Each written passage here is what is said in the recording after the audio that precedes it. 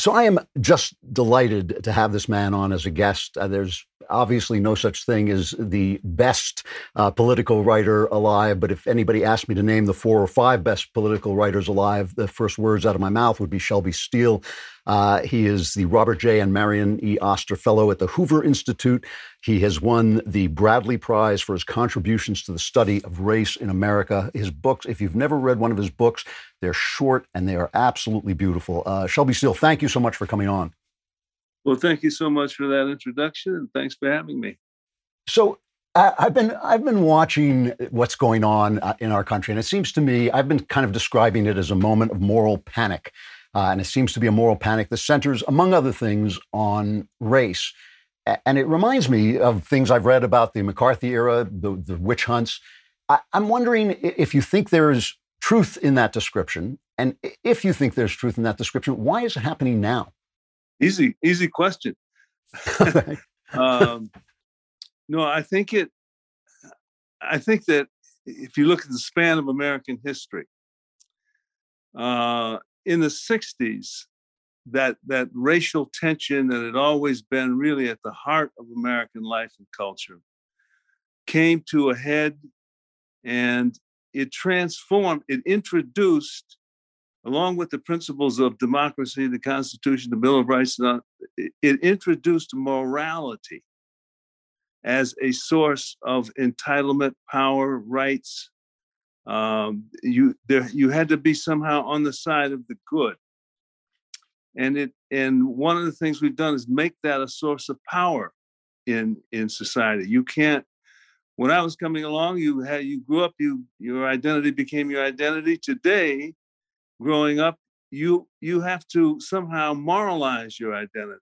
You have to define yourself in a way in which you are on the side of virtue, on the side of the good.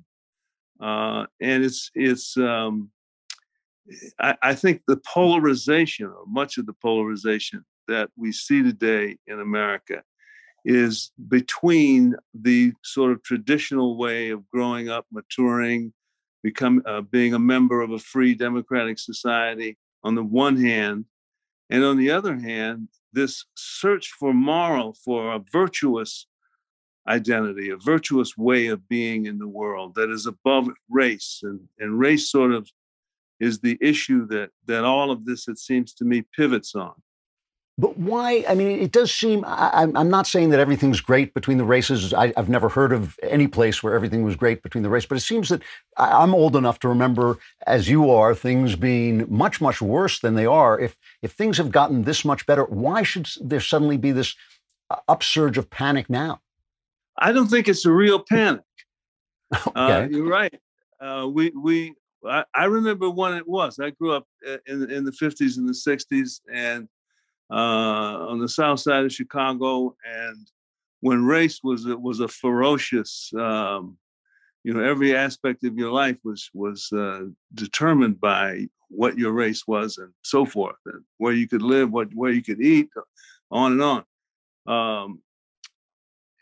And the protest movement started slowly, built, and finally, I think, achieved a great success. Today, we don't know quite what to do. We don't know how to really define ourselves, how to plant ourselves in the world, and so we're at least at this moment, I think we're a little bit lost. Not sure I answered that question, but. Well, it's a question then of not knowing where your identity lies, I guess, and seizing on something to try and establish it. You've talked about critical race theory. You've said it's a currency with which whites can buy innocence in the marketplace, and a currency which blacks and other minorities can exercise power in the political arena. What struck me about that description is it doesn't describe it as something that can help anybody. Do you believe that there's anything positive in critical race theory? I believe it's an absolute 100% negative. It's an illness. It's a sad, tragic leftover of the ugliest part of our history. It's duplicates. Believe me, no slave owner, no Southern segregationist could articulate white supremacy better than the critical race theorists do. They're far better at it, far more nuanced and and elaborate in their definition, in their sense of Black entitlement this time around.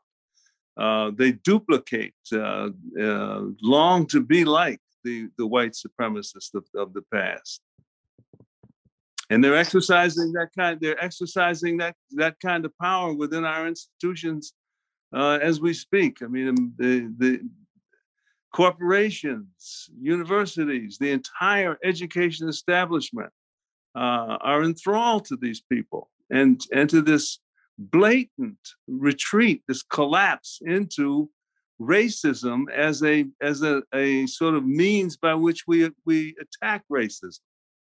You had this film, What Killed Michael Brown, which I have to admit I have not had a chance to watch yet, though I will. And at first, the Amazon wouldn't show it.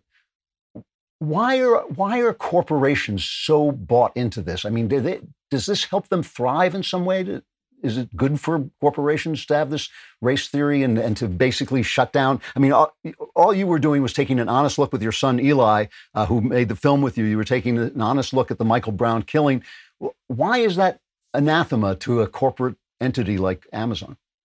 Because Amazon and other corporations want to dissociate themselves from America's past. And in doing that, in condemning America and separating themselves from it, they gain power. They establish they establish racial innocence to their brand. They're trying to make Amazon not just a huge, vast corporation, but a vast corporation for working for the good, and all the more reason why you should buy products from them, and so forth and so on.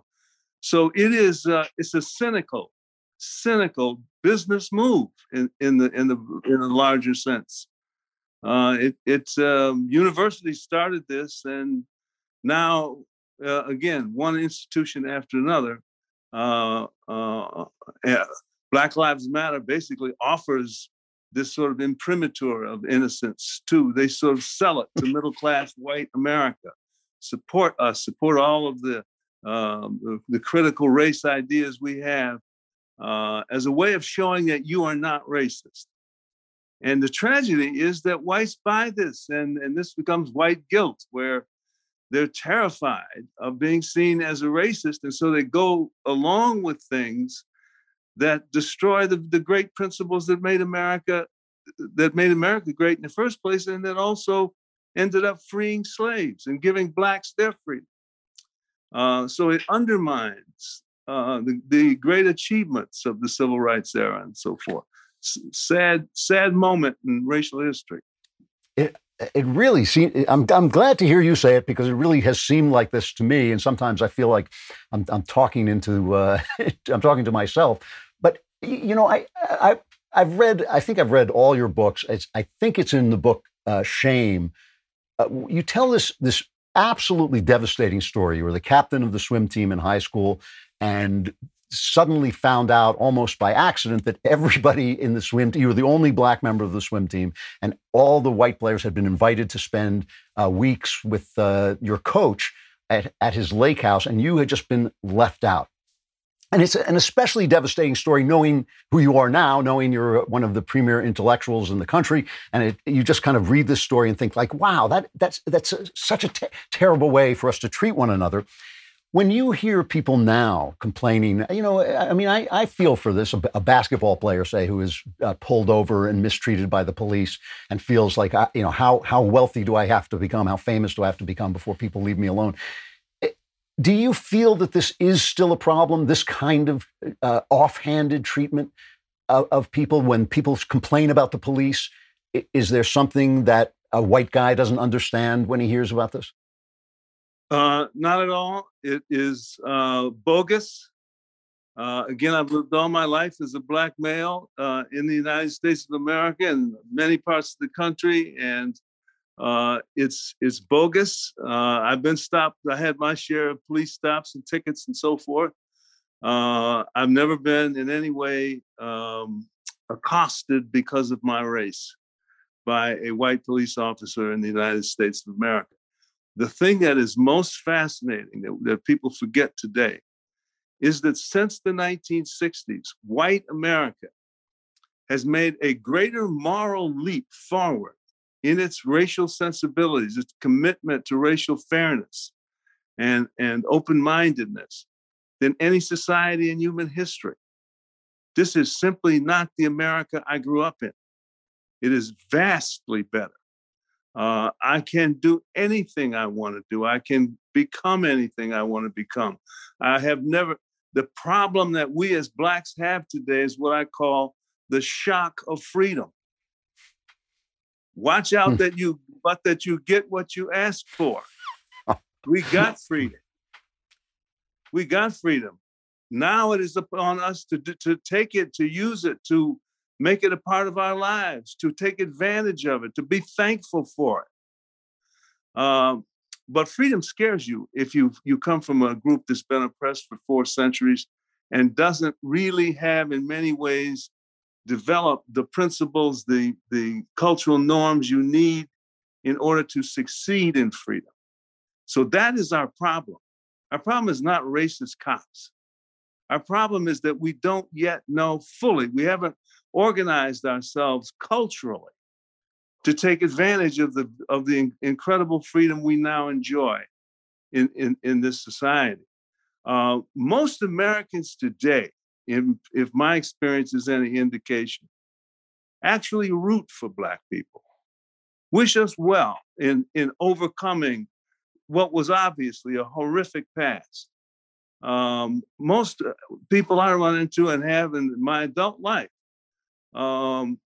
again, have goodwill and wish the best. We, on the other hand, as Blacks, wham, freedom makes you responsible for yourself. Freedom puts a burden on you. It is, as Sartre said, the great French philosopher, it is an anguish. You have to choose, you have to make decisions, you have to prepare yourself, you have to try to anticipate the future. You're responsible for your fate. That is entirely responsible. Well, when we were under the thumb of segregation and slavery, we weren't responsible. That's the definition of oppression, is to take that away from you. We have it now, but it scares us. It scares anybody who would come from that background where we have a kind of deprivation. We have to overcome that, become effective in a free society. Wow. You wrote recently, I think I'm pretty sure it was in the Wall Street Journal.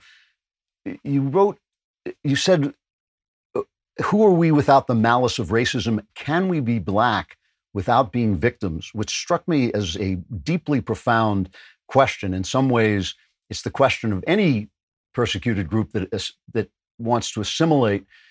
It seemed to me that assimilation was actually well underway. I mean, I looked at the musical Hamilton, and I thought, here's somebody embracing the history of a country that didn't always embrace him. And yet there's now this incredible reaction. Is it this fear of losing Blackness without victimhood? Can you be Black without being a victim? I mean, I'd like to ask you the question. Yes. My focus on being Black is on overcoming. I'm proud of being Black because my people overcame 4 centuries of oppression to get here. No mean achievement. I'm very proud of that. Many of the Black leaders today, on the other hand, cling to the idea of us as victims because we can use that against the larger society. We can say, you're still racist. See, you were always racist, and you continue to be. And therefore, my victimization is also my entitlement. You owe me. And so we feel as Blacks, that's really our only source of power in American life is our victimization. And so here we have this terrible irony. We embrace our victimization as though it's the essence of Blackness. And you couldn't have a worse thing to identify, to build your identity out of, than the idea of yourself as a victim. And you pass this on to your children as though you're proud. We don't pass on an idea of Blackness as overcoming, as the taking responsibility, as assuming, taking one's fate in one's own hands.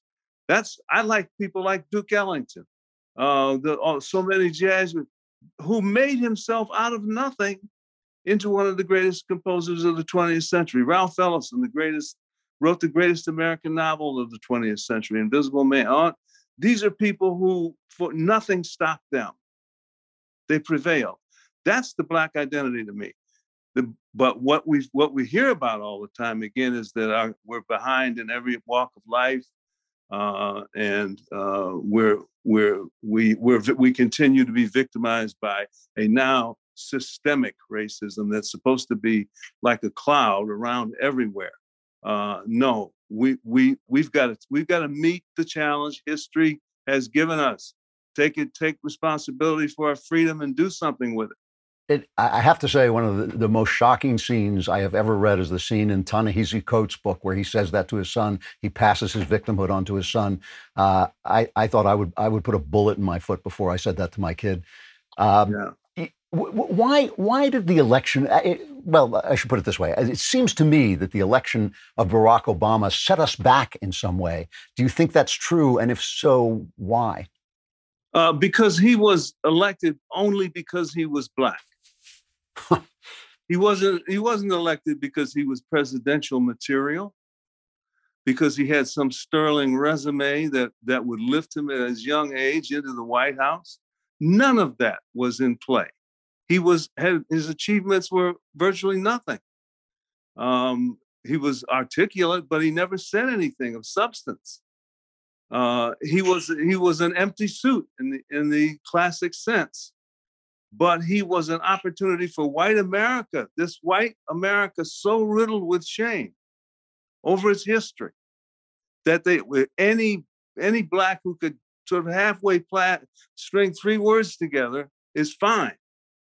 And so I wrote a book on Obama. I had people on the book tour would come up and tell me, well, I agree, he's got problems, but I don't want my grandson to think I did not vote for the first Black president. Wow. Well, that's white guilt. That's when your motivation is not Black people or their development.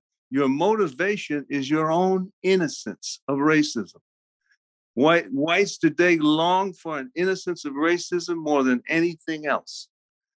They feel compromised by a lack of it. And so the tragedy is they need to exploit Blacks all over again, but this time as victims that they can save, that they can redeem, they can bring them out of their long tunnel of darkness and be all the better for it, and win back that moral authority that they lost back in the 60s.